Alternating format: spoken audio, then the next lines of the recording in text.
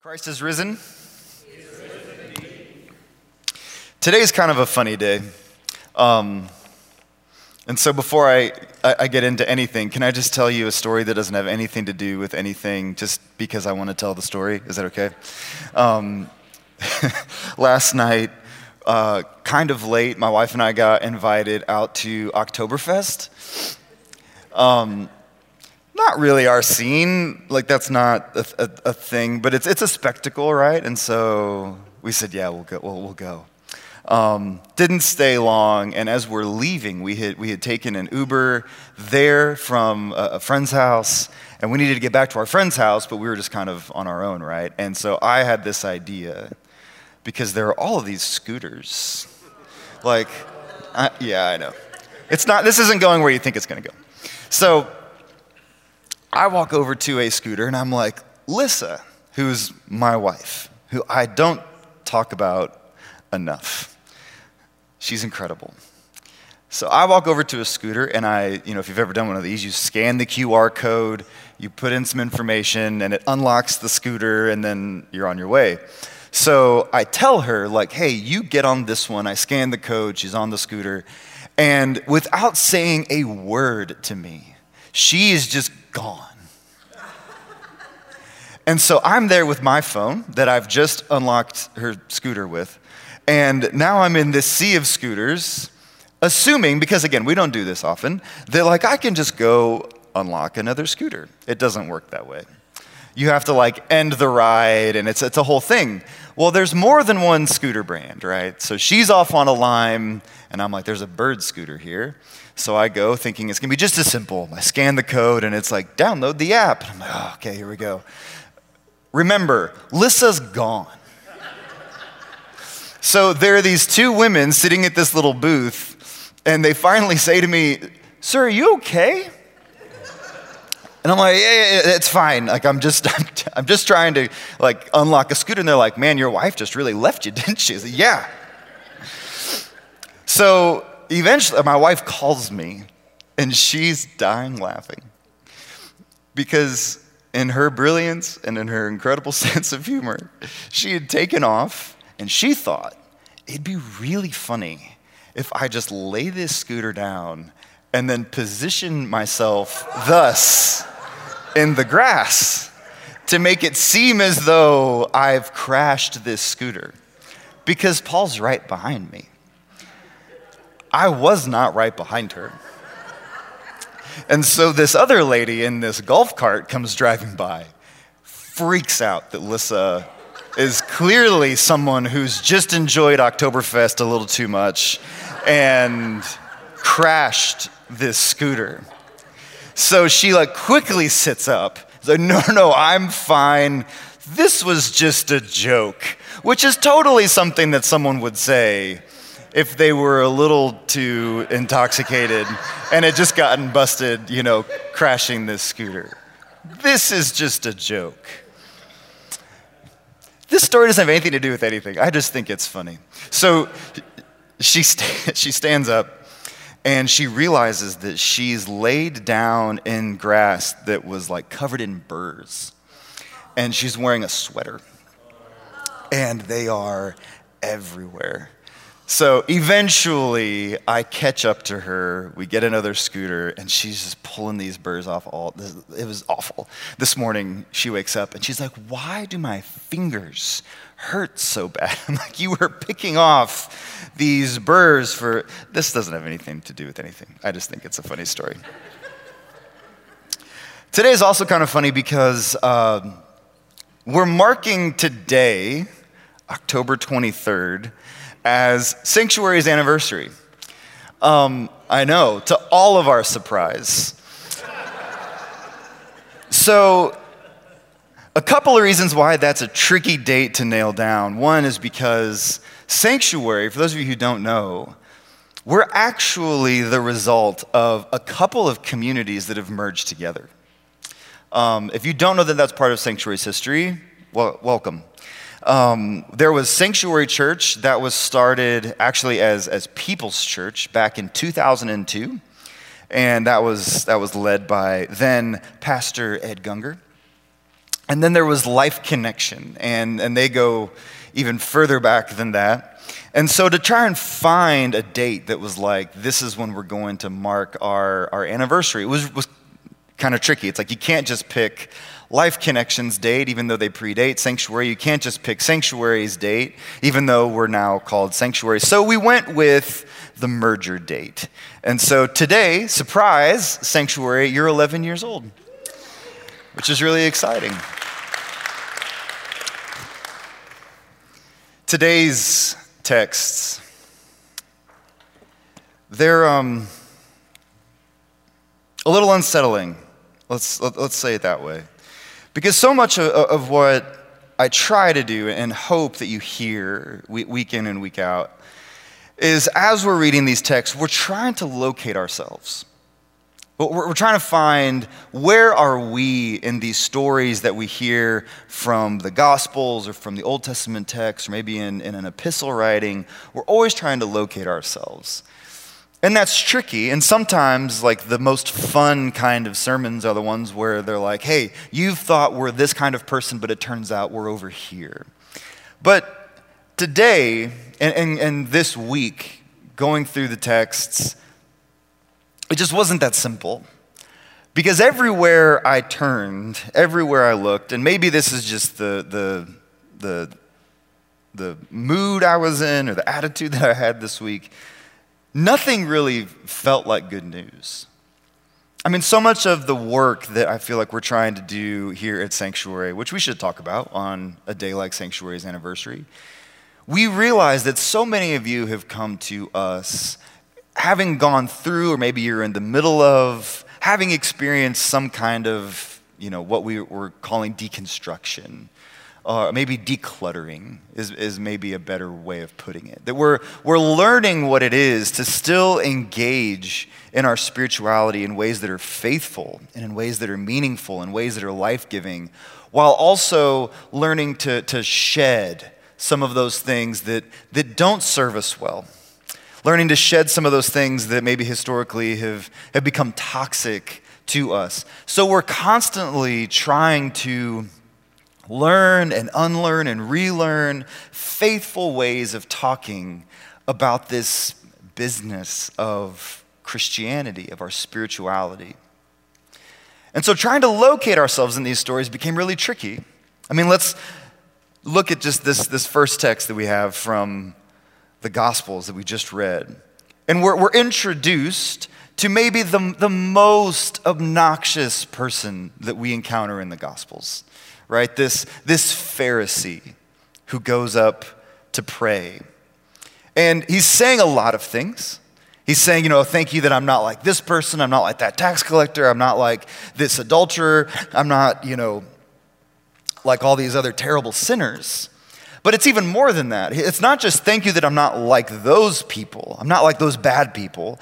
But even the good people, I'm actually a little better than them too. What does he say? He says, I fast twice a week. Now, there is nothing anywhere in Jewish law that dictates you have to fast once a week.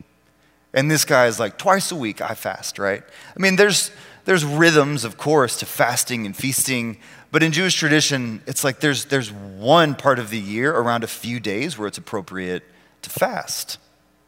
Twice a week I fast. And then what does he say? He says, I tithe all of my income. Now, again, nowhere is it required for you to tithe all of your income. And it's actually a little suspicious too. It's like, does he really? And so, of course, there's this part of us that says we don't want to be this guy because this guy he's like the classic overachiever. And we know these people. Now, if we know them, there's also a chance that we loathe them as well. That overachievers, they're just the worst, aren't they? I'm not an overachiever, but our society would fall apart if it weren't for the overachievers. I mean, if people like me were in charge of the world, we would still be in the Stone Age. we would have lots of times for like napping and stargazing. But in terms of like advancement, we wouldn't have much going for us. So he's this classic overachiever. And he's saying, who does this? We should be reading this story going, does anybody actually do this? Does he really think that this is the kind of prayer God wants to hear from us? Thank God. Good start. God, I thank you. We should begin there.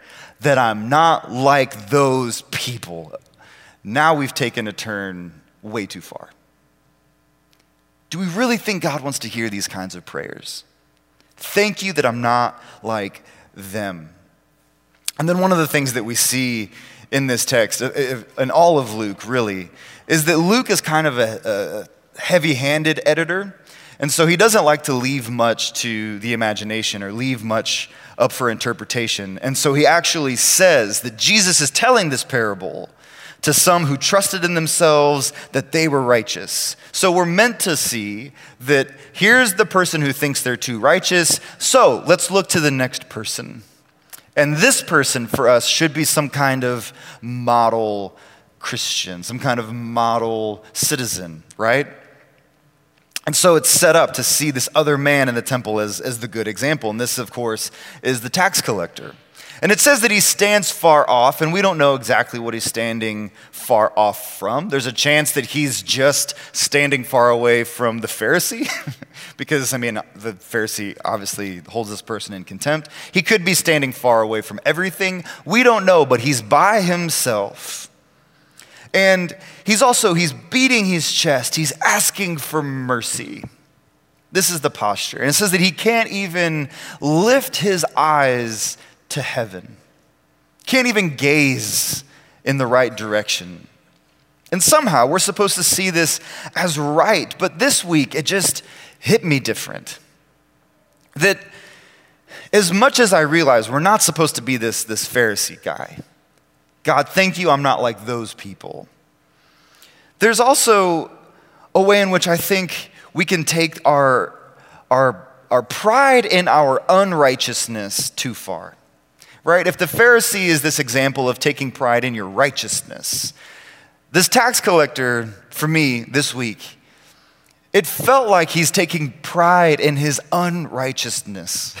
This kind of, woe is me, I'm not good enough, I'm not worthy enough, I can't even lift my eyes to the heavens as I'm praying.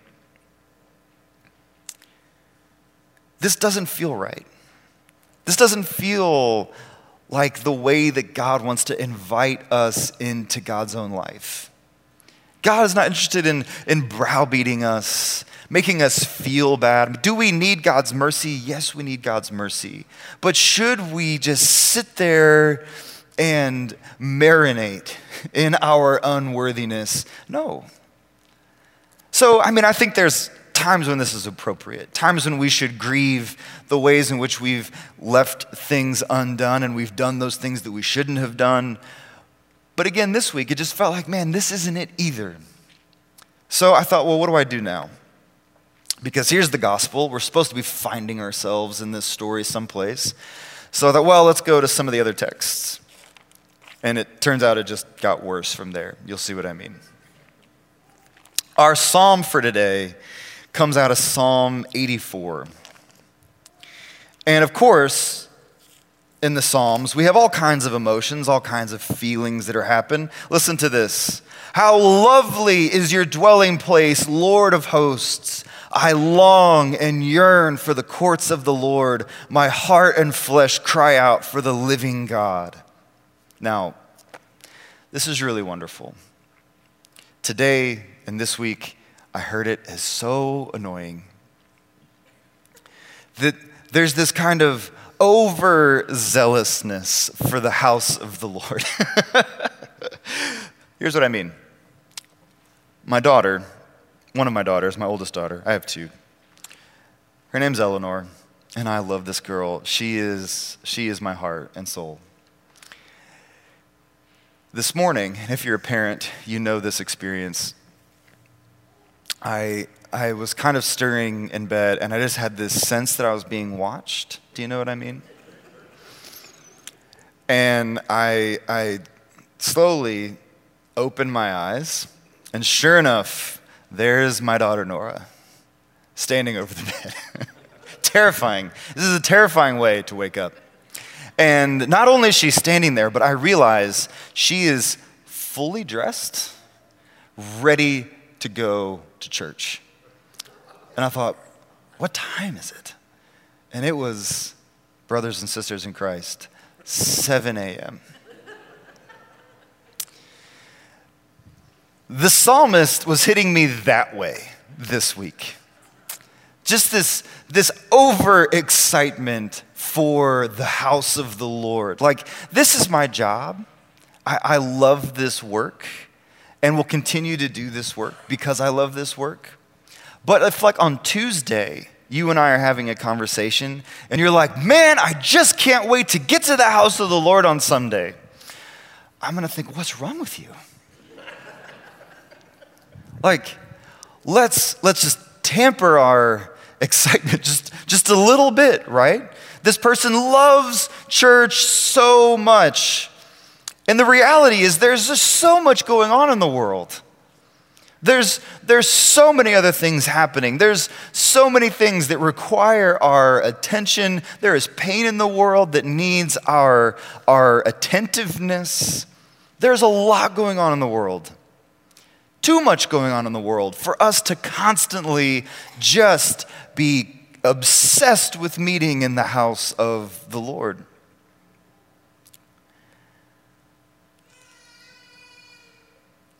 I know this is maybe cutting sideways, right? And again, I love the church. This is my job. But there was a little part of me this week reading this, again, trying to locate ourselves and find ourselves, where I thought, if you love church like this, maybe just keep it to yourself. So I thought, well, I don't want this. And there was a lot of this that even felt a little bit like the Pharisee to me. And I mean, it just goes on and on from what I read. Even a sparrow finds a home and a swallow a nest for herself where she places her young. Near your altars, Lord of hosts, my King and my God, how happy are those who reside in your house, who praise continually. It sounds like the Pharisee to me. So I thought, well, let's look at the epistle. And this is Paul's letter. This is in 2 Timothy. And there's a little bit of uncertainty about this text. I mean, we don't know for sure that this was Paul. This might have been a follower of Paul who's writing this later on, and you'll see why that's possible here in just a minute. But he says this, "For I am already being poured out as a drink offering, and the time for my departure is close." So he's coming from Oktoberfest. But he's coming to the end of his life. And he says this, "I have fought the good fight. I have finished the race. I have kept the faith. There is reserved for me in the future the crown of righteousness, which the Lord, the righteous judge, will give me on that day, and not only to me, but to all those who have loved his appearing." Again, I read this week, and all I can hear is the certainty of the Pharisee. I've done it all right, and God is anxiously waiting to place that crown on my head. It hit me as so self-satisfied, which it doesn't always hit me this way, but it did this week. And we know, I mean, some of the reason why this almost doesn't even line up exactly with Paul is because we know that Paul was somebody who was deeply troubled throughout his life. And so there's something about this certainty that even is a little suspicious. Like, was this even Paul? Does this even sound like him? I mean, it seems like it would have been like Paul for him to be wondering what his legacy would be. wondering why no one else is with him, wondering if anything that he has done actually matters. But this Paul, this sounds a long way off from I am the chief of sinners. It sounds a long way off from I despaired of this life. A long way off from Luke alone is with me. Oftentimes we hear this text at funerals, right? That I have fought the good fight. I have finished the race. I have kept the faith. But this week I was thinking, man, if I was writing this for myself, I'm sure there would just be a lot more doubt in me at the end. A lot more wondering at the end than this. I won't be so sure. I'll probably be looking to my wife, asking for that reassurance. Did we do okay? Did we get it right? At least half of the time. So this didn't feel right either. Which leaves us with Jeremiah. And if your only hope is in Jeremiah, you know it's been a rough week. Jeremiah is the weeping prophet. And that's a nickname that you earn, right? That's one that doesn't come easy. And most of us, when we think about Jeremiah, we think about the prophet Jeremiah, we think about some of those really lovely texts from Jeremiah, like Jeremiah 29, for I know the plans that I have for you, plans to prosper you, plans for your goodness, right? We think about these texts from Jeremiah, but we don't remember often enough that when Jeremiah is writing that text, I know the plans I have for you, he's announcing a future that he's never going to realize. God has told him, you're going to die before any of the things that you're prophesying are actually going to come true. There's a really brilliant Old Testament scholar, and he talks about, I've lost his name, and that happens, but he talks about Jeremiah as the prophet of lost causes. That Jeremiah is the one who is always announcing a future that he's never going to be able to take part in. So he's the weeping prophet. And these are the texts that we received from Jeremiah this week, out of Jeremiah 14. Listen to all those pages flipping in the congregation today.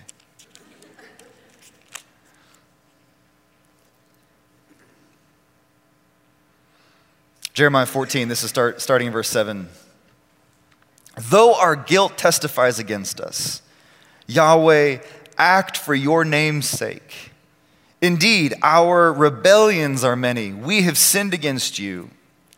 Hope of Israel, its Savior in time of distress, why are you like a foreigner in the land, like a traveler stopping only for the night? Why are you like a helpless man, like a warrior unable to save? Yet you are among us, O God, and we are called by your name. Do not leave us. Jeremiah here is saying, our sins are over our heads. Our guilt has swallowed us up. And God, if you're going to save us, it has to be for your sake, because there's nothing in us to save.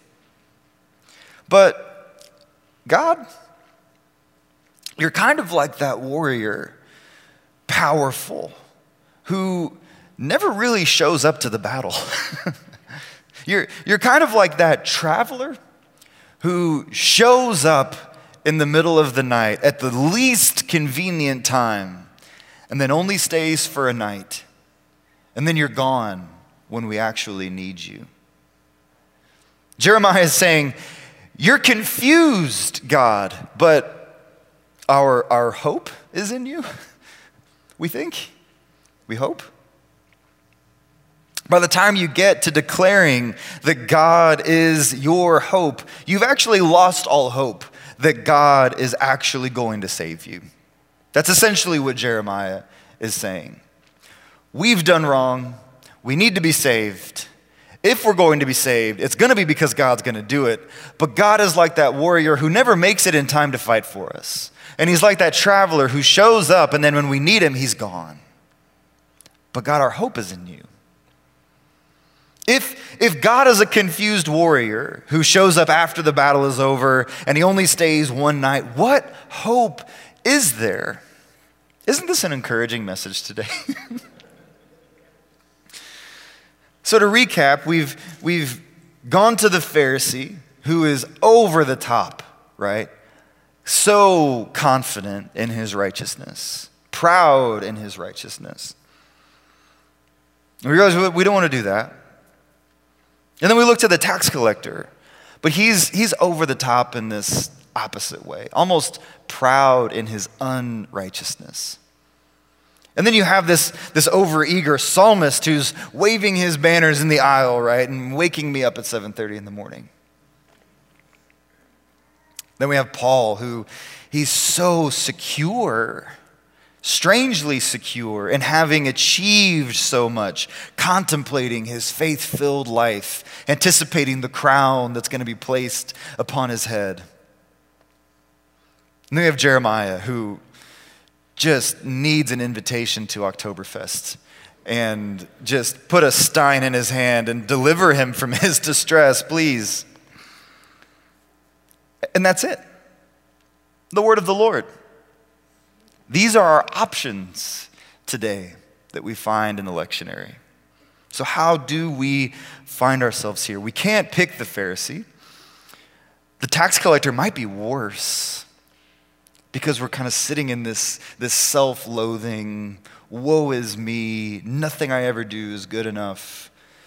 And it's like, to the tax collector, surely there are worse tax collectors, right? Like, you're not the worst one of them. Like, yeah, maybe you shouldn't do what you're doing, but I mean, come on. Like, at least you're here.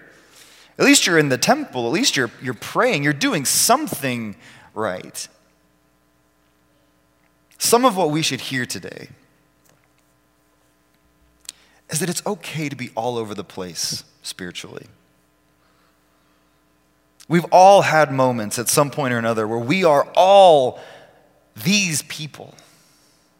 We've been the Pharisee. We've been the tax collector who's just existing in their woeful existence. We've all been that psalmist at some point, anxious to be part of the people of God. We've also been Jeremiah, who says, I don't really know what all's going on here, and it doesn't look like there's much hope, but God, our hope is in you.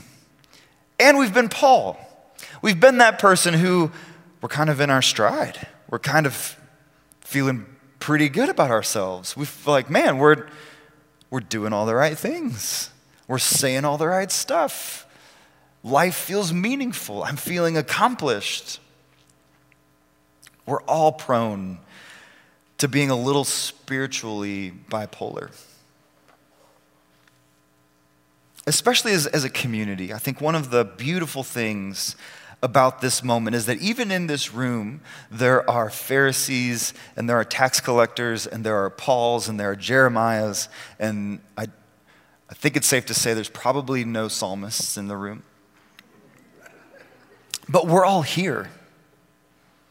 And we're here and we're letting Jesus wrap his arms around us as a community and say, you are all welcome together. You're invited into this space, into this moment, and to this table. Every single one of us. And Jesus, he welcomes us and he invites us to be together with him. That's what it is to come to the table.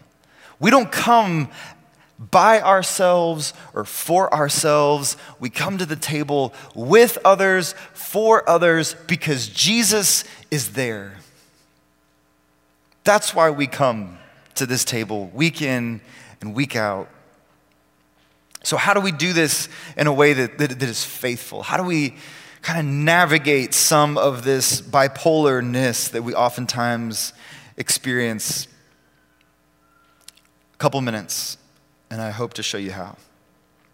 I think the key for us is to not fret about where you are.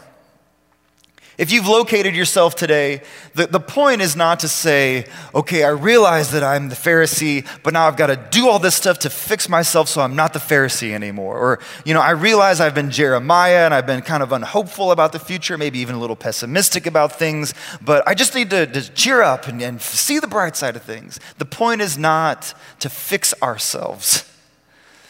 The point is to not fret. The point is to turn toward whatever it is we're feeling and experiencing, and we can acknowledge it. Naming it is helpful. And then we realize that it is a part of the human experience. Part of what it is to be a person, a human being, is to at some point be all of these different people. So we don't fret. We don't try to fix it.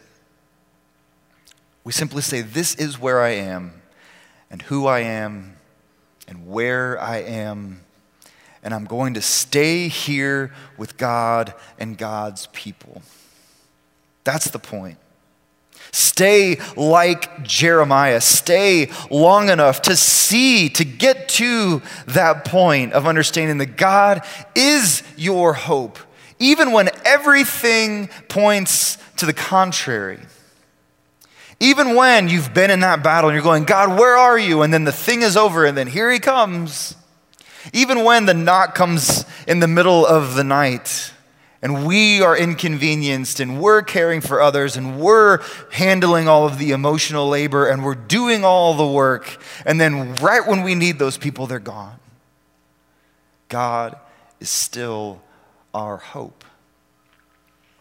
To stay with God and with the people of God. That's the key. We stay close to God and we stay close to the people of God. When your mood changes from the psalmist to Jeremiah, when we go from being self-assured to insecure about ourselves, when you swing from pride in your righteousness to pride in your unrighteousness, let these rhythms be constant. Come to the table.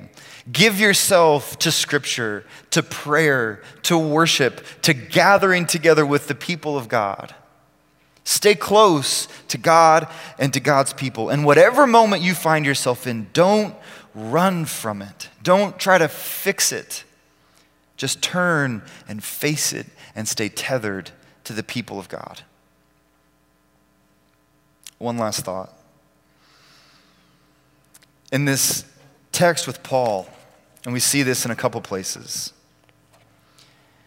In this text with Paul, he's recounting all of his accomplishments, and again, I'm kind of rolling my eyes as I'm reading it, talking about the crown that's going to be placed on his head. In the middle of all of this recounting, he just, for some reason, remembers these people who abandoned him.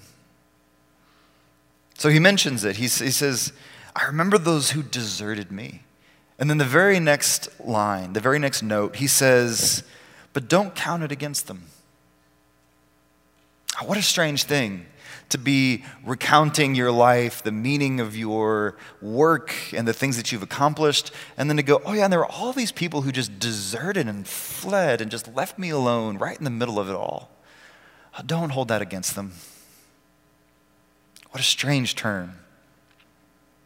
The Pharisee in our gospel text today, remember what it says right at the beginning, that the Pharisee says, thank you, I'm not like other people. And who does he name? The guy that he's just seen.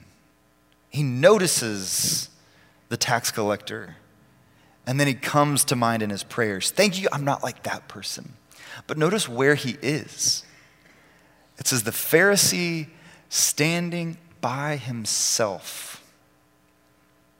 He's alone. That's why there's no hope for him in this story that Jesus is telling. He's saying there's no hope here because he's by himself. He's separated himself from the people of God. So here's the point. How do we navigate all of this? Henry Nouwen has this beautiful line where he says the first question we should ask ourselves is not how much do we do or how many people do we help, but are we interiorly at peace? He says this is why Jesus was able to go about his life healing people without doing anything. And he recounts so many stories in the Gospels where people, remember, just reach out and touch Jesus and they're healed. Jesus doesn't do anything. He is a healing presence in the world. And so I think this is the point for us. That our call as a community here on our 11th anniversary is that we're to be people who have that same kind of healing presence in the world. And we become those kinds of people by being at peace with ourselves, not being so thrown by all of the swings in our mood and our feelings and our experiences. We're at peace with ourselves, but we're at peace with ourselves as we are at peace in God, knowing that our hope is in Him. And that no matter what is going on, we can be at peace. And our peace brings healing to other people who are thrown and battered by the changes and chances of this life. We are people who rest in God's eternal changelessness. Amen.